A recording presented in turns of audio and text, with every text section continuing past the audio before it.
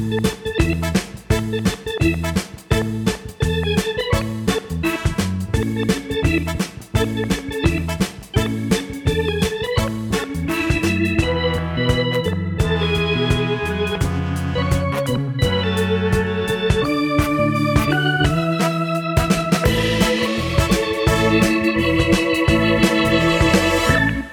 and welcome to the first National League Championship Series edition of the True Blue LA podcast, at least for this year. I was about to say, we've done these before. The Dodgers have been here, been doing this a lot. Hopefully they can keep going. Eric, how are you doing? Pretty good in the sort of lull in between the relatively quick division series round, from a league perspective as a whole. Mm-hmm. There were only the winning teams were 12-2 in those series. So, and then now we're waiting for the NLCS and the ALCS to start. So we're in that kind of like middle ground right now where it's like the calm before the storm almost. Right around the fourth inning in Game 4 in the Dodgers series, you texted me very ready to record another NLDS episode. It was looking a little shaky. Dodgers weren't putting up a lot of runs, but really, I think that was just sort of in the moment. Outside of one inning of Walker Buehler, the Dodgers looked really, really good in this series. Oh yeah, and even so, Buehler had the inning where he just forgot how to throw a strike for a second, and then that was really bad. But then even after that, he gave up the grand slam. They're down 5-0, and he retired his next 10 in a row, and he still completed 5. So it's it wasn't a good start by any means, but it was the circumstances considering he left tied. What could you do? And that if that's your worst start, you're living right. But yeah, it was. It was a good series overall. They trailed in Game 4 very briefly, but then of course since the Dodgers got David Freese, they did not trail very long. So yeah. It's a good thing they won in Game 4. You and I quickly talked about it. Not only is it good for us, we have less stress, less work for you. We didn't have to record a sort of a bonus podcast in there. But for the Dodgers, it means that they get to set the rotation going forward. They get to rest everybody that they want and really kind of go in with a nice little head start of knowing exactly what's coming their way, which is what you and I are going to talk about. Is there anything you want to talk about the NLDS before we get going? We talked about, obviously, the 2 big wins on the previous episode. So we can mention Manny Machado, I guess, which a lot of the fan base was really, really down on up until, Game 4. Right. So he was having kind of a down series. I think he was 1 for 11 or something like that in the first 3 games. The one hit was the home run in Game 3 that basically gave him the offense they needed to win. But yeah, it was, could have been better. And then he had a big 3-run homer that put that game away in Game 4. And then you're like, oh yeah, that's why they traded for this guy. Okay. And then he doubled later. But yeah, so turns out he's still actually a pretty good hitter. So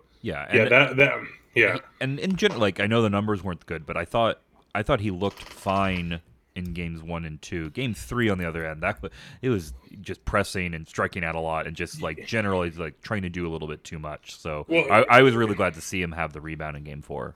It was like Jekyll and Hyde, because even in Game 1 he struck out 3 times and hit into a double play. So it's my memory is I remember only good things of those first 2 games. But part of it, I think this was in Game 4, because it was in Game 4, is when they were still trailing. He had the double play ball in the 6th, I think, or maybe I guess it was the 5th that should have got out of the inning, and he got 0 outs out of it.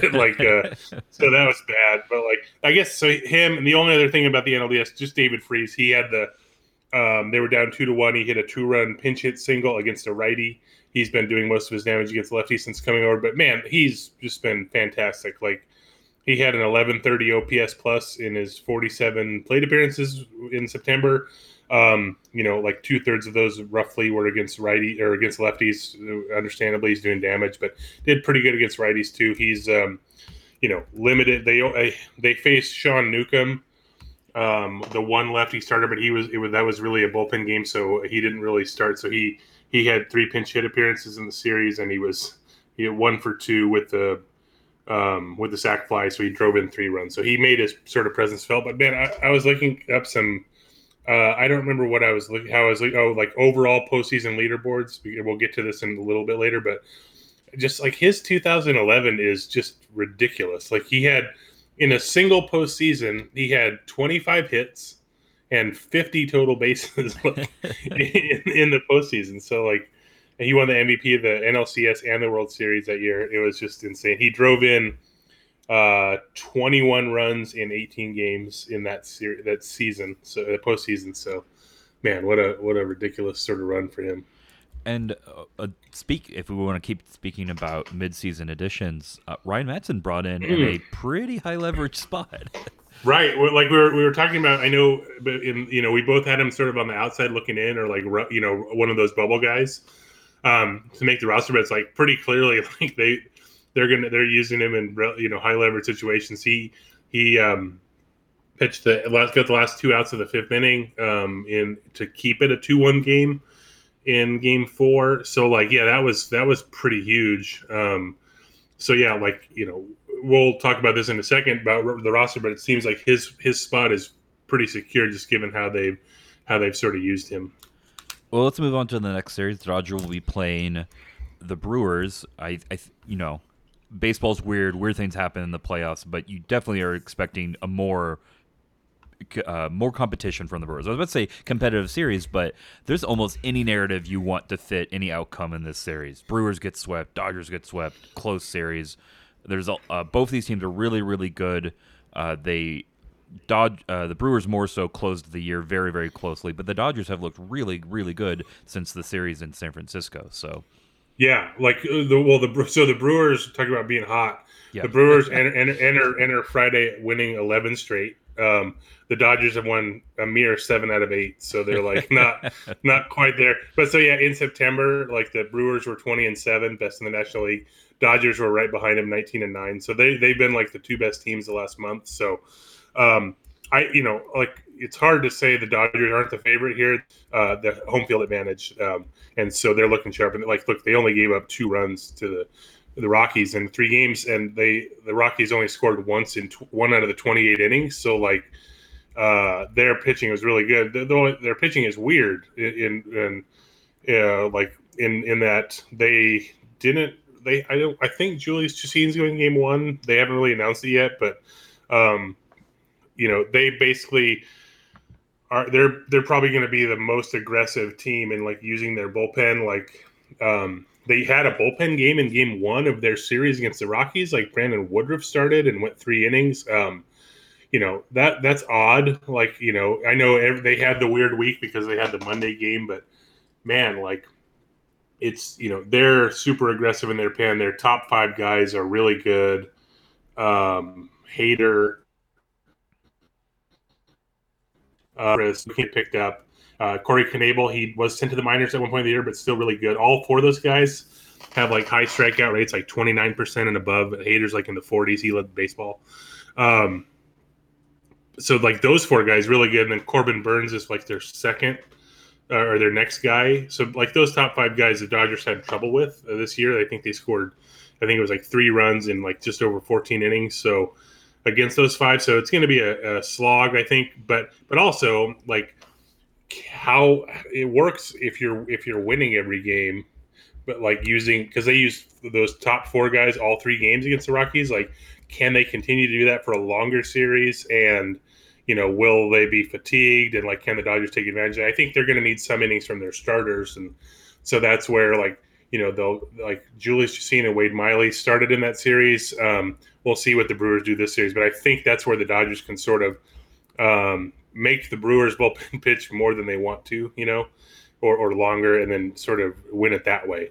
So maybe it's just sort of gradual. That's kind of what they did against Atlanta, like gradually wearing them down. Like if they had a weird series against the Braves, like they hit.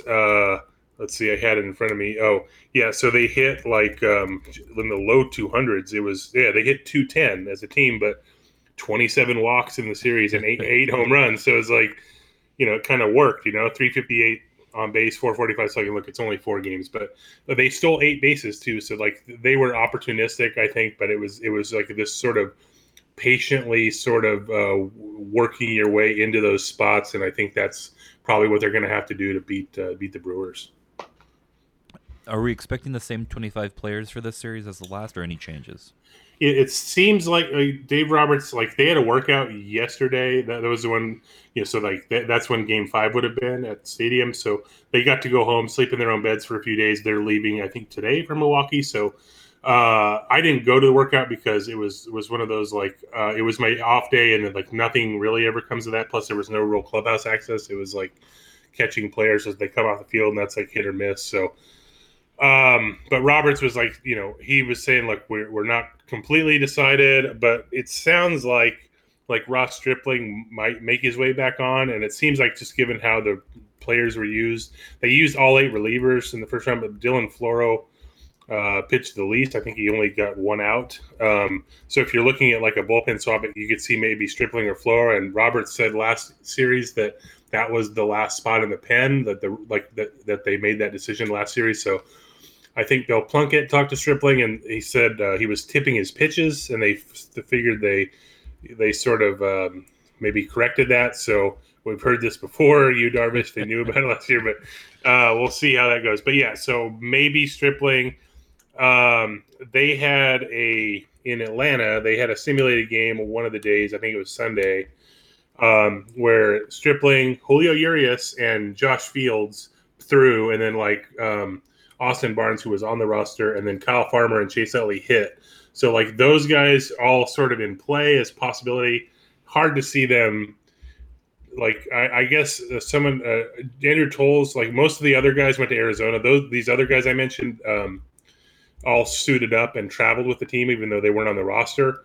You're allowed to have like a certain number of guys do that. But Andrew Tolzo, I think, was in Arizona during the series, was at the workout yesterday. So anything's sort of possible, but I find it hard to see if they add another position player that it wouldn't be like Utley, just because I don't know. I mean, maybe not. So maybe I'm just guessing. I think it's going to be the same, and then maybe just that one pitching move. But those are all sort of possibilities. So, I don't think we're going to see too dramatic a change on the roster.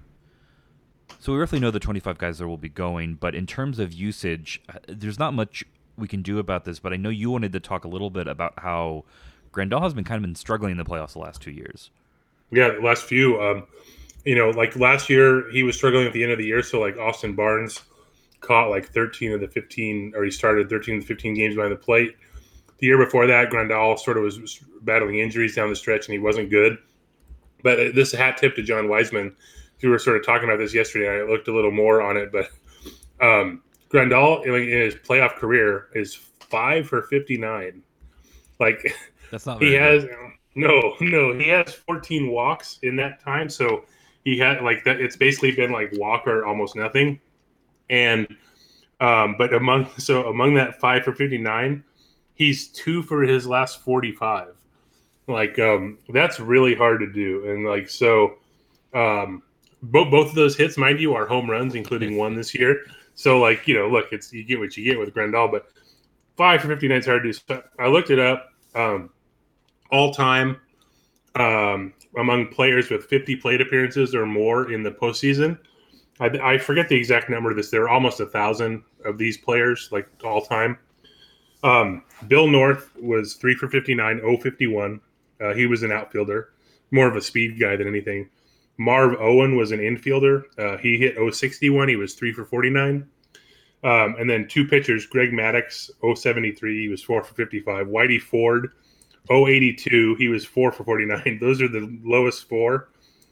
In 5th place, Yasmani Grandal, 085, 5 for 59. So, and then Dan Wilson is the only other guy under 100. He was 8 for 88, 091. So, my goodness.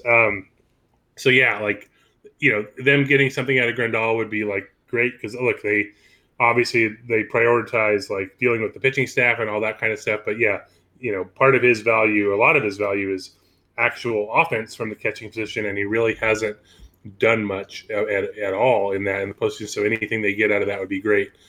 So that'd be very. Could you see this affecting, if nothing else, where he hits in the batting order? Yeah, maybe like I actually forgot where he hit in the LCS, but like I know they put like against righties, they still tend to have like Puig a little lower. Maybe you see Grandal like seventh or eighth in these games instead of fifth or sixth, but he was swinging pretty well in September. Like, Sure. look, And I was about to say, knowing this Dodgers team, this means Yasmani Grandal is your NLCS MVP. So right, yeah, like Jock Peterson was 2 for 41. They sent him in the minors last year, and then he ended up hitting like a billion home runs in the World Series. So, like, you never know. Grandal hit fifth in Game 4, so I don't think they're. We'll see. I mean, they maneuver stuff around, but it'll be interesting to see what they do with him. But I think they're just going to ride him going forward. looking at the pitching staff, the Dodgers went with Ryu first. Speculation there was to get both of them 5 days rest and to also ensure that Ryu was going to be pitching at Dodger Stadium. Going with Kershaw in Game 1, are they really going to try and keep Ryu at home at all times? Are they just going to go with what they think is their best order? How do you see Games 2 and on going on in terms of the rotation? Yeah, that's a good question. So we only right now know that Kershaw's going Game 1. He would have Robert said before Game 4 that Kershaw would have went Game 5 if there was a Game 5. So that it sort of makes all that sort of discussion last week kind of funny, like, or almost moot. It was symbolic that Kershaw didn't go Game 1, but it wasn't like this huge like paradigm shift or something, with the team. Like, I know KLAC had, like, they tweeted out this interview, like, or maybe it was Fox Sports Radio. I guess that's all the same, but it was like Dodgers are trying to push Kershaw out. It's like, come on, guy, like, calm down. But yeah, it just shows that move was more motivated by keeping those guys, giving them an extra day of rest. They're giving Kershaw the extra day of rest. You also got the extra day of rest, but keeping them in line. So now, like, he'll have 6 days of rest before his Game 1 starts, so that's fine. And then I do think they'll go with Buehler, and just to keep Ryu at home. Not that he can't pitch on the road, but I think they're going to bet on the stuff. And, like, he did show a lot after the Grand Slam by retiring the last 10. So if I had to guess, I think it would be Kershaw, Buehler, Ryu. And then Rich Hill Game 4. But I think that's where we're at. But, they could just stick with Ryu in Game 2 and Buehler Game 3 because Buehler's been really good kind of wherever. But, yeah, I think they'll go with Kershaw, Buehler, Ryu in that order. But we'll find out probably maybe today. They do like pregame press conferences, so we'll see how that goes. But yeah, it'll be interesting. We'll know for sure by Friday because they usually have to have the next day's starting pitcher interviewed before that. So we'll find out by Friday for sure. And what times are we getting going? I saw some chatter on Twitter yesterday about anger over a Wednesday game. So what times do we have for the NLCS? Yeah, so the first game is like in a rough sense, they're like every night there's a league championship series game, like in prime time, either the NL or on the East Coast. So, but in this series, there's like 4 potential days where there's 2 games, and they basically split them. For the Dodgers case, and I'm just going to give the Pacific times on these. Game 1 is 5. Game 2 is 1 o'clock on Saturday. Then when they're at Dodger Stadium, the games are 4:30, 6, and 2. Wednesday's Game 5. That's the 2 o'clock p.m. game. Pacific. That's the game that people were sort of complaining about, even though the previous day, the AL has the day game, and they're I know it's like they're on the West Coast and the other series is going to be Houston, but this more than anything, and it's also like it's not like fairness related necessarily, because we saw this a couple years ago when it was Dodgers Cubs in the NLCS, and the other one was Cleveland and Toronto. And the Dodgers Cubs series got all the primetime games. So it's not like they're totally want to be fair. They want to maximize ratings, but that said, it's competing networks, so there is a little bit of a jostling, I'm sure. But yeah, it worked out that the Dodgers, the NL series got a day. They each got a day game during the week, and they each got a day game during the weekend. So the last 2 games of the series for the NL is next Friday, Saturday. It's 5:30 and 6. So it's odd, but that's sort of it's par for the Is course. there the chance of if the ALCS is a sweep that they change that time? No, because the ALCS is behind the NLCS this Okay, year. That they start Saturday, so the one conflict it it would would be their maybe game matter. four. Yeah, it would be Got it. exactly. Got it. So there's no there. The only conflict that there is like when the Dodgers. It's the Saturday when the Dodgers have Game 7. The ALCS Game 6 is supposed to be earlier in the day, but if the NL series is decided by then the AL moves into like prime time. So other than that, there's really no like if this happens or whatever. But yeah, so they're kind of set in stone at this point. Well, I feel as ready as I'll ever feel for a playoff series, which is not at all, and I'm going to be breathing into a paper bag. But I'm good to go info wise. Is there anything you wanted to add before we sign off? Yeah. So yeah, other than that, yeah. So the Dodgers are home Monday, Tuesday, Wednesday next week. But the one thing I want to know, Jock Peterson, he had this streak of one hit and one run, and like it got up to 8 straight games, and the record was 9 for postseason. Now, but just so he didn't score in one of those games. So, but he does have a 10-game hitting streak, and it is the third longest hitting streak in the postseason in Dodger history. Do you have a guess who the top one or two are? Top one or two? Is this LA Dodger or all Dodger? All Dodgers. Duke Snyder. No. Okay. Now, I will tell you, both Yep. are LA Dodgers. Oh well, cheater. Yeah. I'd still give you a hint. Whatever. Uh huh. Let's see. Has to be someone that actually got to play 10 games. Are any of them part of the infield? No. No. Okay. Man, I'm running out of options. Okay. Just to stick with my era, even though I know it's a little tough because they didn't play very many playoff games, but I'm gonna go in my era and say Eric Karros. Nope. I'll give you one more hint. Okay. Not only were both of these players teammates who are ahead of Peterson, they were also teammates with Jock Peterson. Okay. Justin Turner. Nope. What? All right. Final guess. Yasiel Puig. Nope. Okay. Just tell So me. the top person with a 12-game hitting streak, AJ Ellis. Would have been the, very high up on my the, guess. the longest hitting streak in Dodger postseason history, and the number 2 guy with an 11-game hitting streak, Carl Crawford. Okay, so names also names I would have never. We would have gotten to like 20 guesses, I think, even knowing they were on those teams It before was I got pretty. there. It was pretty stunning when that was came out to the answer. But so the other thing is, but Peterson's streak is unique in that he has exactly 1 hit in all 10 games. So it's that streak it's in itself of consecutive 1-hit games and no more, no less is the longest in MLB postseason history. So Jock Peterson, trendsetter. So, one thing I'll end on before you send us off is, and if a listener wants to give us a correction on this, I have not certified this yet, but you and I were talking.